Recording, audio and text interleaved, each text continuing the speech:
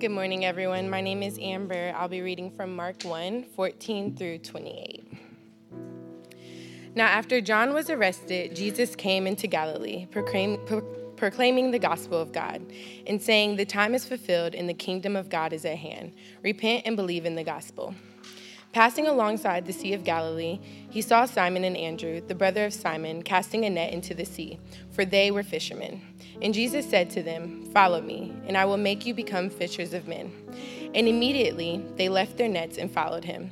And going on a little farther, he saw James, the son of Zebedee, and John his brother, who were in their boat mending the nets. And immediately he called them, and they left their father Zebedee in the boat with the hired servants and followed him. And they went into Capernaum, and immediately on the Sabbath he entered the synagogue and was teaching. And they were astonished at his teaching, for he taught them as one who had authority, and not as the scribes. And immediately there was in their synagogue a man with an unclean spirit. And he cried out, "What have you to do with us, Jesus of Nazareth? Have you come to destroy us? I know who you are, the Holy One of God." But Jesus rebuked him, saying, "Be silent and come out of him." And the unclean spirit, convulsing him and crying out with a loud voice, came out of him. And they were all amazed, so that they questioned among themselves, saying, "What is this? A new teaching with authority? He commands even the unclean spirits, and they obey him." And at once his fame spread everywhere throughout all the surrounding region of Galilee. This is the word of the Lord.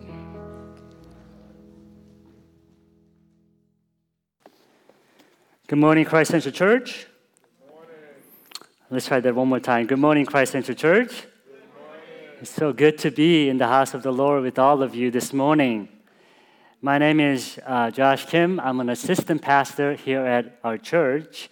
And if you're new and joining us for the first time, we're glad you could join us. As our Elder D. Lanier shared with us this morning, our senior pastor, is on sabbatical. So I want to invite you again, and especially even if you're new, to continue to join us as we continue to grow even during this time of sabbatical. And if you're a member of Christ Central Church, I want to echo what Elder D shared about praying for them. One of our calling during the time of sabbatical as a church is not only to send them off so they could rest, but as a church, we are committing ourselves to say, he's our pastor, this is our pastor's family that we are committed to pray for during this time. So I want to invite all of us to at least one day in a month to consistently pray for them as you think about them as they share. But at least once a month, a day where you remember them and pray for them. Well, we want to be a church that really prays for our pastors. Amen? Amen. To be or not to be? To be or not to be? It's a famous phrase in a famous play by Shakespeare, William Shakespeare, in Hamlet. And the main character, Hamlet, is thinking about death and suicide as he talks and he says this famous line that says, "To be or not to be," talking about the pain and the unfairness of life, while acknowledging that alternative might be worse. And I think a lot of us who may not even know what the Hamlet is, we know this phrase really well. We see it used popularly all across different platforms. To be or not to be. To be or not to be. And something that we consistently think about as we journey through the Gospel of Mark. And this is the question actually Mark poses for us.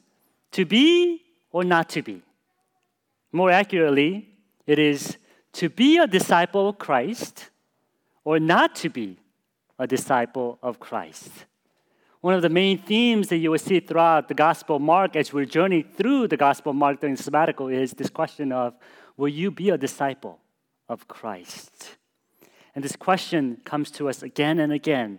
Will you live a life of a disciple or not? And I believe the Gospel poses that very question as life or death issue for us. As he unpacks the gospel for us, what he's saying is, if you're a follower of Christ, if you become a disciple of Christ, it is a life of eternity for you as you look forward to the kingdom that is to come. But if you do not follow Christ, as we see time and time again throughout the scripture, throughout Mark, he will show us that, in fact, not following Christ is a life of eternal damnation. And that's the question the gospel writer wants us to ponder. Will you be a disciple of Christ? To be or not to be? And as we ponder what that means for us this morning, we also need to answer this question, don't we not? If we are called to be a disciple of Christ, and the question is, what is discipleship? What does it really mean for you and I to be a follower of Christ? What does that mean for you to be discipled? I think we throw this word around quite a lot in the church. And as some of you may know it a little bit more about what that is. You may have felt like you were discipled in the past, or some of you may be like, I need it, but I really don't know what that is. Can you help me to learn it? And we often come to church and say, I want to be discipled, but we don't really know exactly what that means for us. Perhaps some of you were taught that discipleship meant you have to memorize the scripture, right? To volunteer at a church services and do all these things, and you thought that was what discipleship was all about. Or perhaps some of you, coming out of some of those tendencies, were taught that discipleship meant you could be free. Be who you are. Don't get hung up on all that church stuff. And that's what it means to be a disciple of Christ. And I'm willing to bet all of us has a little bit of both here and there. A lot of times, probably, you felt a lot more of doing things to be discipled more than anything else. Discipleship is an important topic for us today, not only because Mark, the gospel writer, poses for us, but as our new youth and young adult director, Mr. G, aka Corey Gaston, as well as our executive pastor, Derek Crawford, always tells me and reminds me that all of us are being discipled, whether it's by Christ, Jesus Christ, or someone else or something else. All of us are in the process of being discipled. The question is, who is or what is discipling you? And even if you're not familiar with the word disciple, we are very familiar with synonyms to that, such as mentor, apprentice, internship, influence, you name it, right? All the best-selling books in the business world is named influence, influencer, how to win friends and influence people, right? It's centered on this notion of discipling, making an impact in the life of others. What we watch, what we hear, what we listen, what we read, all shape who we are becoming. And that's exactly what Jesus says discipleship is all about. According to the Gospel of Mark, at the core of Christ's call for you to be a disciple is not about doing all this stuff. Rather, the focus of Christ's discipleship is upon who you are becoming. It's not about doing things to get somewhere. It is rather in the process of you following Christ, you become a person that you were created to be. That's what discipleship is all about, according to Mark. And according to this text, there are three ways we see this happening, and that is to be seen, to be able to follow, and to be healed as you follow Christ, as you become the person of Christ. First thing that we see in this text is it's to be seen. And being seen by God is a first step towards being a disciple. According to the New Testament theologian Hans Bayer, Jesus poses these two important questions to his disciples, 12 disciples, throughout this journey with him in the Gospel of Mark. And these two questions are this: who do you perceive yourself to be? Who do you perceive yourself to be? And the second question is, who do you perceive God to be? Who do you perceive God to be? And a common theme in those two questions that Jesus poses to his 12 disciples throughout the Gospel of Mark is this concept of being seen, to see correctly. And discipleship begins with that. And that's what we see in this text, don't we not? As Jesus now Gospel of Mark focuses upon Jesus' ministry. Because verse 14 says, now after John was arrested, really quickly Mark moves on, doesn't he? John the Baptizer came out and said, he is coming. And verse 14, he is here. Now, after John was arrested, Jesus came to Galilee proclaiming the gospel of God and saying, the time is fulfilled, the kingdom of God is at hand. Repent and believe in the gospel. Here, Jesus comes to preach the gospel. He's coming to call you to the lifetime of discipleship. And in the very next verse, Jesus calls his first physical disciples to follow him. Passing alongside Sea of Galilee, verse 16 says, he saw Simon and Andrew, the brother of Simon, casting a net into the sea, for they were fishermen. The key word in this verse is the word saw, to see. And let's dwell there for a little bit for us this morning before we jump into anything else. Discipleship here, you see, begins with being seen by the Lord. To be seen by our Lord and Savior. Church, let this sink in for a little bit. In the culture that you and I live in, where we're often judged by what we do, what we could bring to the table, all the letters that we could have behind our names, this is such a freeing concept, is it not?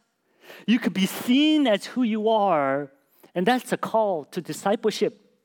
The word used here, saw, or to be seen, here is not only talking about Jesus saw somebody and looked at somebody and acknowledged that person.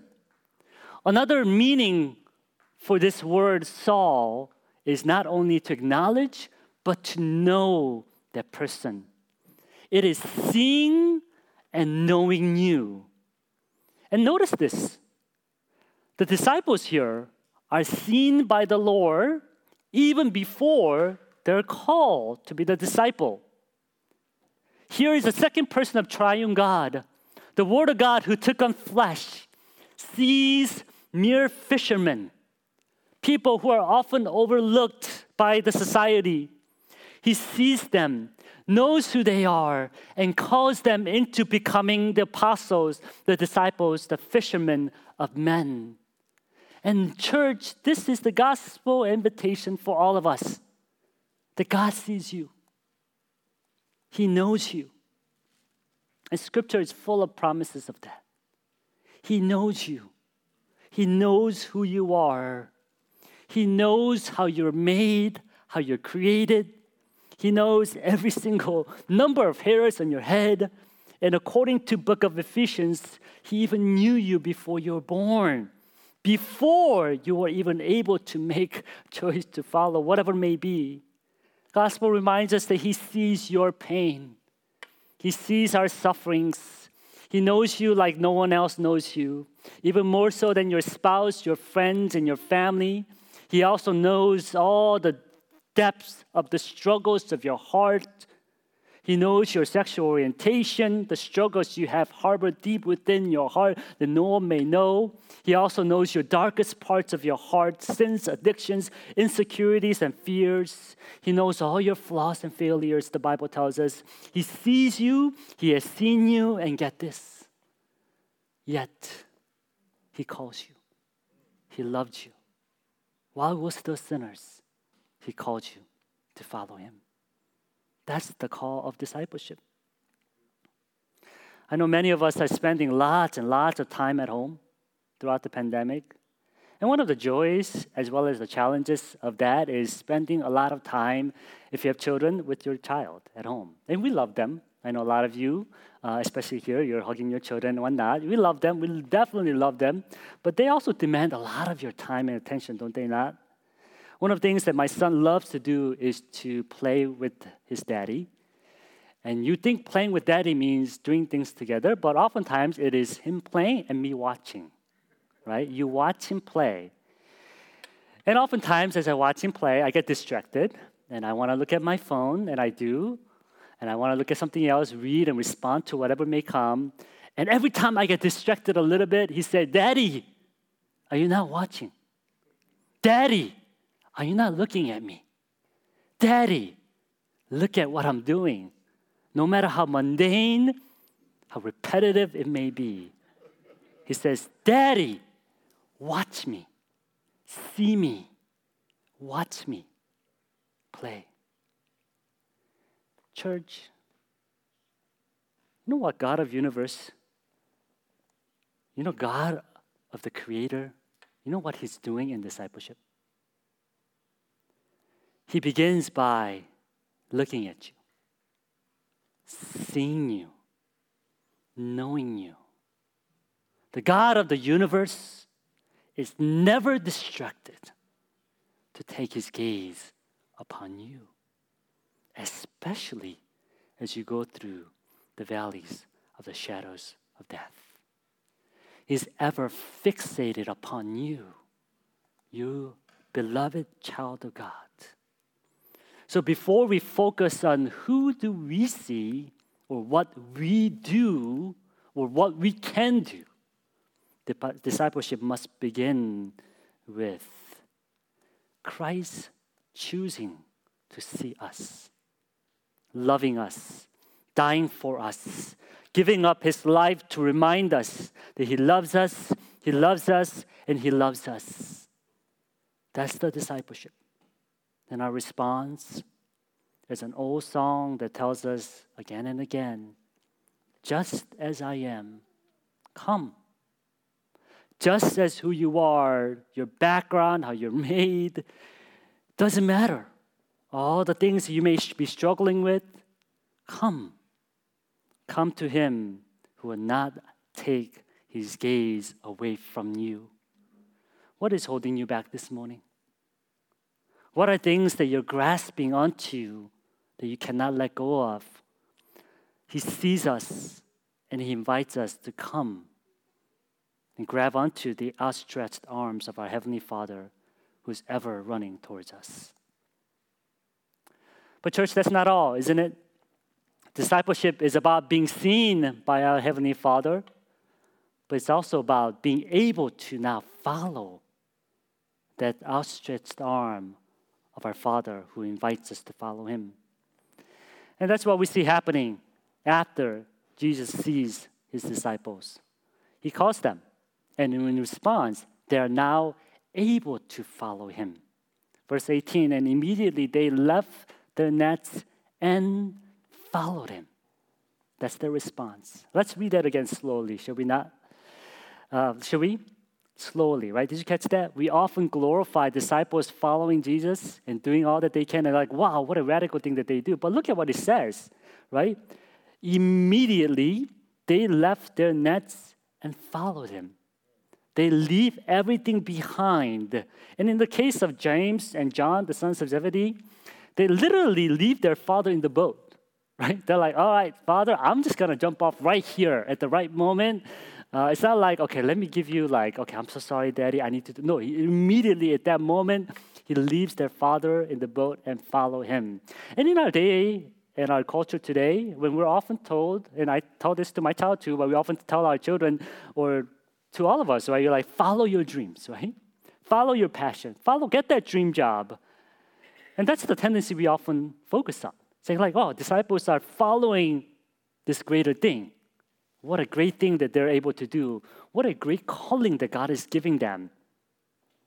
But in the biblical time, in the Bible culture at the time, this act that disciples are able to do is not just pursuing a teacher or this noble call, but rather when they leave their profession of being a fisherman, leave everything at that moment to follow after Christ, it's an epic proportion. What they're doing is they're leaving their family business behind, their occupation behind, their future behind, their whole lifestyle behind.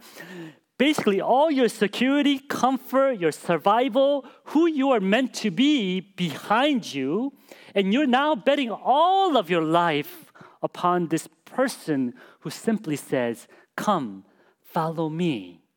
It is not merely just saying a semantics of your life will never be the same again as a figure of speech. Literally, this disciple's life will never be the same again. Back in those days, when you're born into a occupation. You're born into family business, and that's who you become. Fisherman becomes a fisherman, becomes a fisherman. But now Christ basically says, come follow me. And not only they're calling them out of their profession, but their life is completely going to be transformed and their life will never be the same again. And the call to follow Christ is here. It's just not an invitation, come and learn something new. It's not a cognitive understanding of, wow, I get this person who's teaching great things for us, but this is an invitation. A discipleship is an invitation, a transformed life. Radically different life than you were living before. And soon they will find out, disciples will find out, this is a narrow path. It's not a glorious path they're called to be on. They're called to take their own cross, and they will eventually give their life for preaching the gospel. This is all or nothing kind of call that Christ calls you and I into a following of Christ. Discipleship is all about who is on the throne. Are you or are God is God is? It is asking, who do you love the most?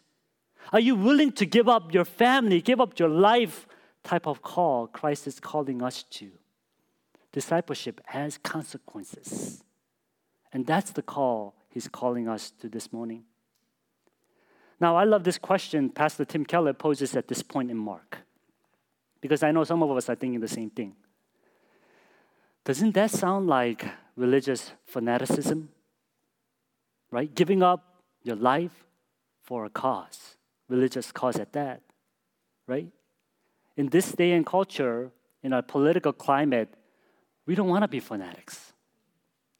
And teenagers here, we don't want to be known as a Jesus freak in our high schools. Right? We don't want to be marked out like that. So we often choose moderation, even in following Christ. Yes, I am evangelical, follower of Christ, but I am not going to go all out. I'm going to just enough, give a little, volunteer a little.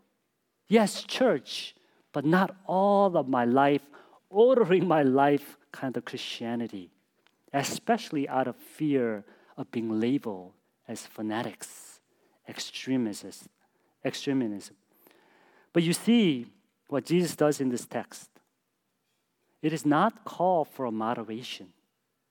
He's not looking for a church. He's not looking for disciples who will moderately follow him, who will say, oh, well, Christ, that's great. I love coming to Sunday service and learning and giving up an hour to teach and all that stuff. But man, I don't want to give up my dream and my passion, my idols. Christ is not looking for disciples that will say, well, this part of my life, yes, absolutely, God. Take that all of me, but not in this part of my life. I don't want you. I don't want to let that go. God, you know me. You know me. I can't let this go. I'm just being a human being after all. I can't let this go. Kind of Christianity. But notice what Jesus does here. He's not calling you to a life of fanaticism, because fanaticism happens when you focus on doing rather than becoming. Fanaticism happens when you merely focus on activities, sacrifices even, that you could do for God or cause, rather than life orientation of becoming someone. Keller says it best here when he says, you become religiously fanatic if you only grasp the good news, the gospel, as how to self-guide, rather than grasping this as the gospel, life-transforming life. You're only a fanatic of religion because you have not gone deeper. When you grasp the truth of Christ, you'll be fanatically humble, you'll be fanatically sensitive to others' needs, and you'll be fanatically understanding how generous Christ is. So what Christ calls us this morning is to go deeper in your relationship with God, deeper grasping the truth of the gospel of Christ, so that you and I could be radically transformed to love God and to love others, to stand between the gaps, to love the marginalized, to stand for the truth, to speak the truth in love. That's what he's calling us to do. And again, this is the amazing truth. It's not about you choosing to follow. Yes, disciples are following, but the reason why they are able to follow, as we see through this text, is that Jesus' call comes with authority. And that's what we see in verse 27 with Jesus' healing. And they were all amazed, so they questioned among themselves, saying, what is this? a new teaching with authority. He commands even the unclean spirits, and they obey him. Here, in the context of cultural lens, we see the authority. Because, yes, if you know the Eastern culture at the time, this type of call or transformation happens when a life can be transformed overnight by mere words when an authority figure calls you out. When the king calls you, when you clearly know someone greater is calling you, you cannot help but to follow and can't help but to respond because you're now able to follow because King grants that authority in your life to be able to follow. I know a lot of children are here and watching at home, so I'm going to use an illustration that may be familiar with you all. I'm trying to engage our children here as well. One of my favorite movies is Kung Fu Panda. If you have not watched it, that's your application this morning. Parents, go watch it at home. It's biblical, right? There's a lot of things you could glean from there. You could teach your children. Trust me on this. Because there's a moment, the whole story, if you don't know it, it's fine. You don't have to watch it. But this whole story, if you have kids, you should watch it. Po, which is a panda, who's born or adopted to this family of noodle making, right? Feels like he's called to be a dragon warrior. And the whole story is about him becoming this famed dragon warrior. And there's this moment when this panda leaves his family business of noodle making. He has to leave behind his aging father who tells him, "You're born to be a noodle maker." And he's torn with his call and his family obligation. You think this is easy? Think again. What the disciples are doing in this text is not an easy thing. Just watch this movie and you'll get it, right? This Po's broken heart, seeing his father calling him, "You are to be a noodle maker. You are to be a fisherman. Where are you going?" But Po thinks this call is too strong.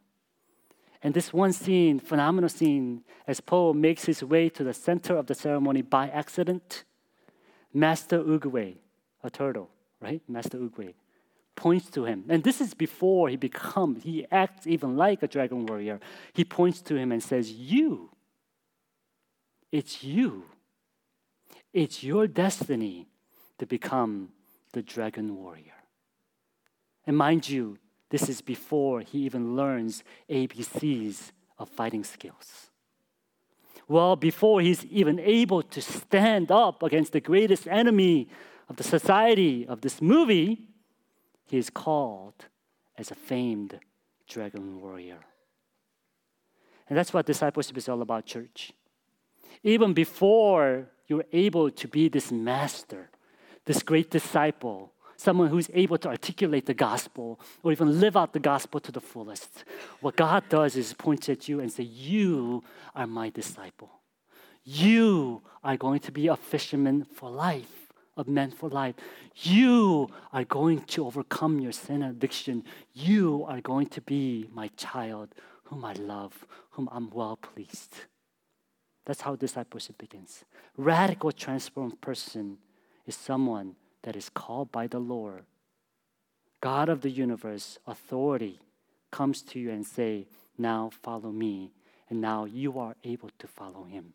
That's how you become the one that reflects the beauty of Christ. Finally, not only the gospel call is about being seen by our Father, being able to follow our Father because he calls you, but someone now that's being healed in the process, to be healed by Heavenly Father as you follow after him. Verse 21 starts Jesus' ministry with the disciples. And it says, "Now, and they went into Capernaum, and immediately on the Sabbath he entered the synagogue and was teaching. And they were astonished at his teaching, for he taught them as the one who had authority, not as the scribe. And immediately there was in their synagogue a man with an unclean spirit, and he cried out, 'What have you to do with us, Jesus of Nazareth? Have you come to destroy us? I know who you are, the Holy One of God.' But Jesus rebuked him, saying, 'Be silent and come out of him.' And verse 26, and the unclean spirit convulsing him, crying out with a loud voice, came out of him.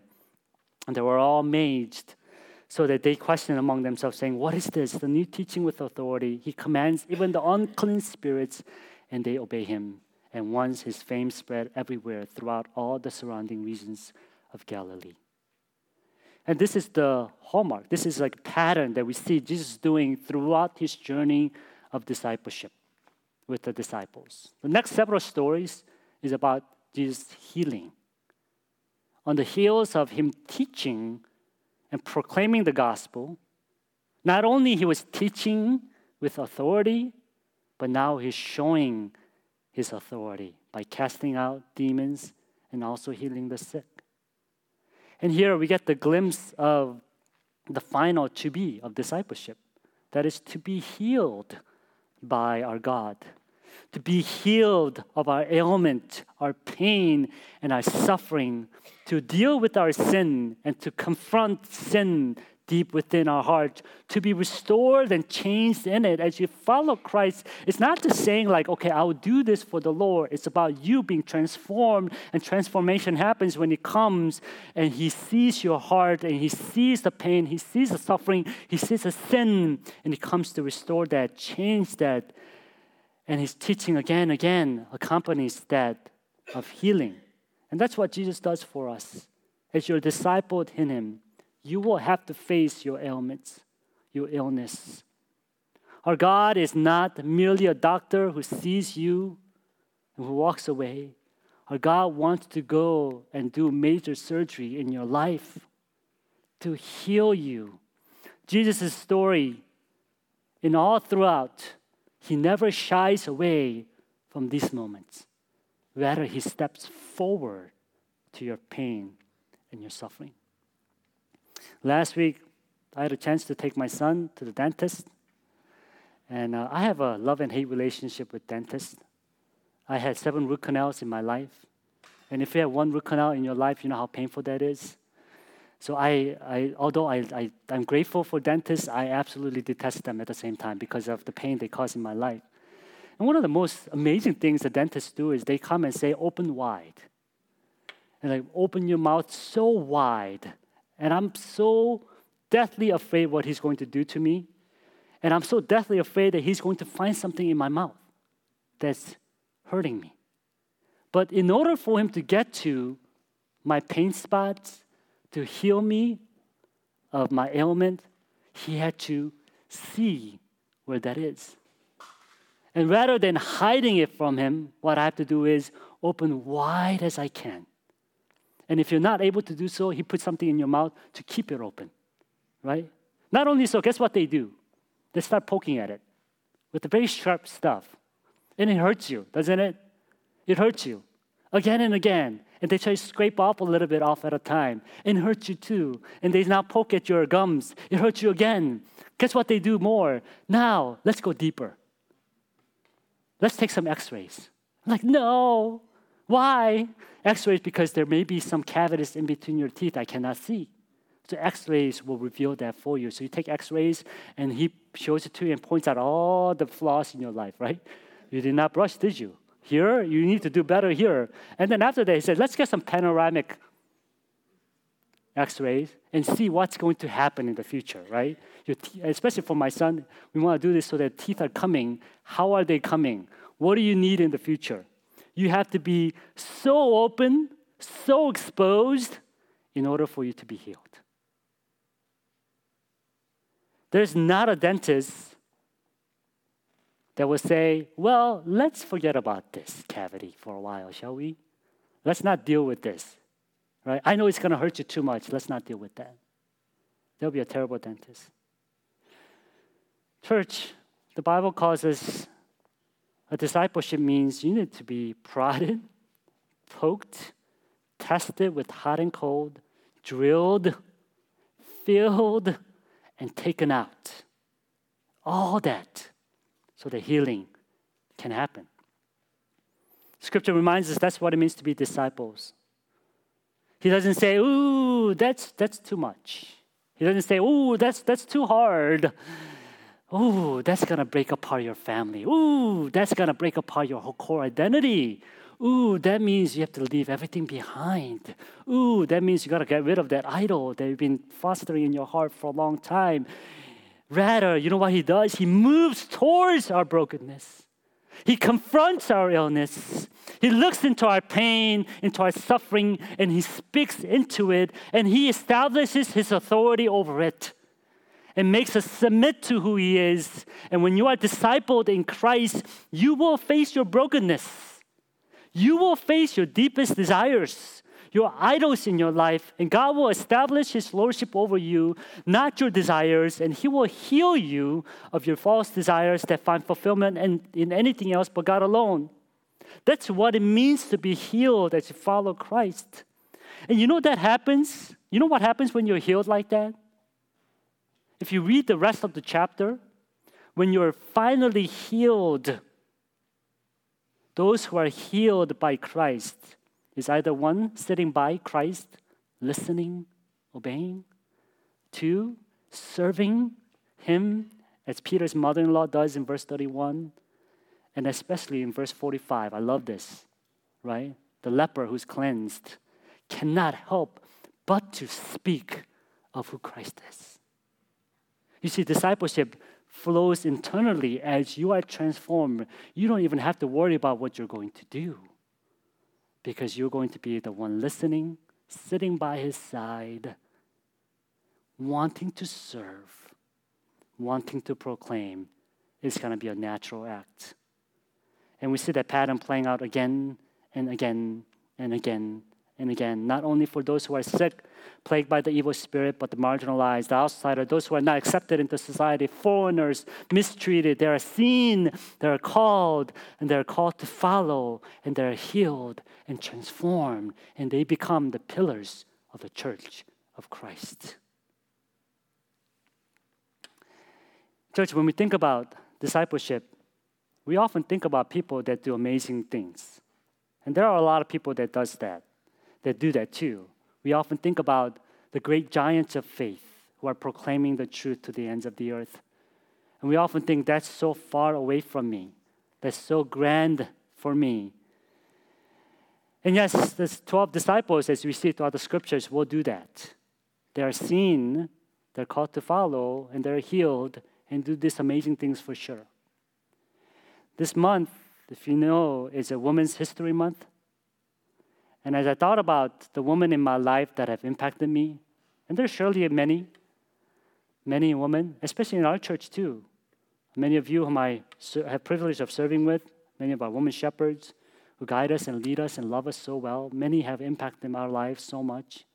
And there's surely many who shaped and who spoke and done remarkable things, not only in my life, in your life. But one of the picture of disciple as I thought about was that of my grandmother, who wasn't remarkable by any standard of the world. In fact, there's not a legacy. Unless I talked to you about her, you would have never known who she was, right?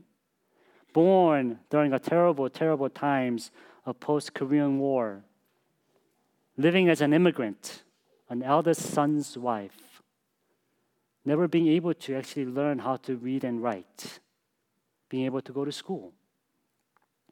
God saw her, called her to the life of discipleship, and healed her all throughout her life before she went to heaven to be with Him.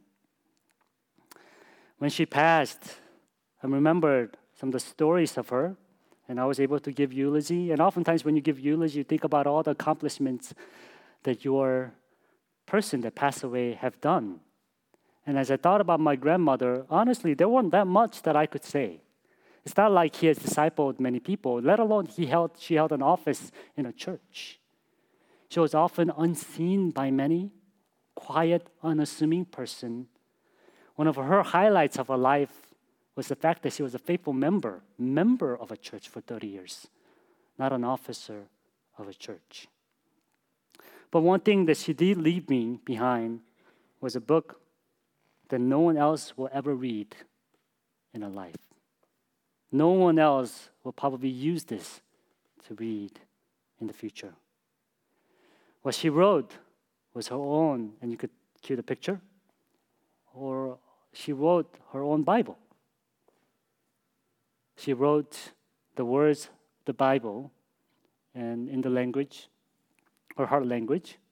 And my grandmother have the sunglasses there. pretty cool grandma there. And I know you can't read this, so I'm going to read that for you. But basically, what she says is, I'm thankful for God who gives me energy every morning.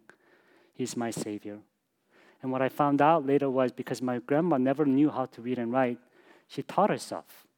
After her children left, got married, had grandchildren, when she was able to finally have some time, she taught herself how to read and write on her own. And what she wanted to do was to write the Bible out by herself. And throughout last several years of her life, she did that. And I got that book as a gift to me when she passed. And what I found in the pages, this is the Gospel of Matthew, the beginning of the New Testament, and I was so touched by what she wrote on the beginning part.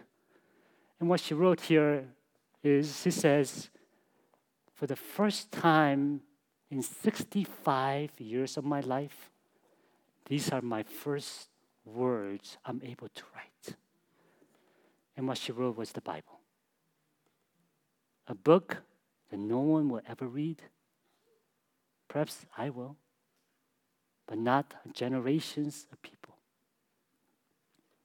Here was a woman who did not have any noticeable quotes that I could pass along.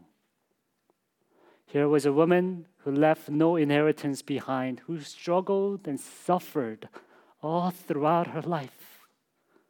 No legacy to boast, not even a church honor, no office at that.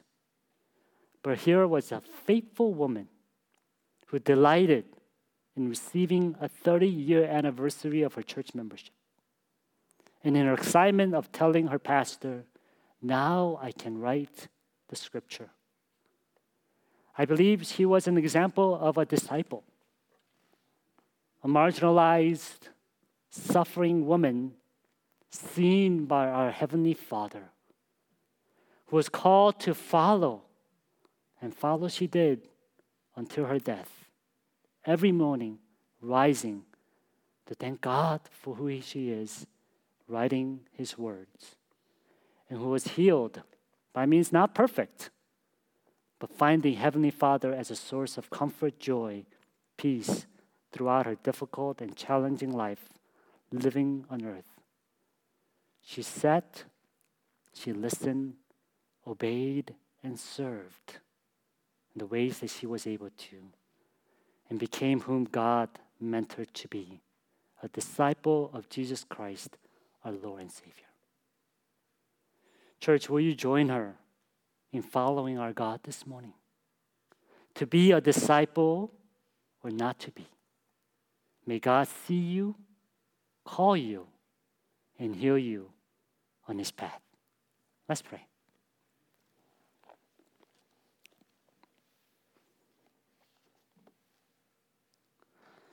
Father, we thank you for the call you placed us in our life.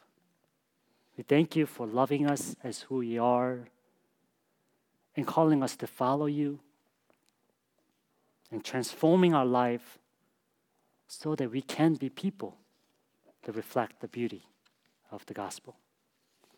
Father, we pray that we will, in response to who you are, be a follower of our Christ until the day you call us home. May that be reflected in us. In Jesus' name we pray. Amen.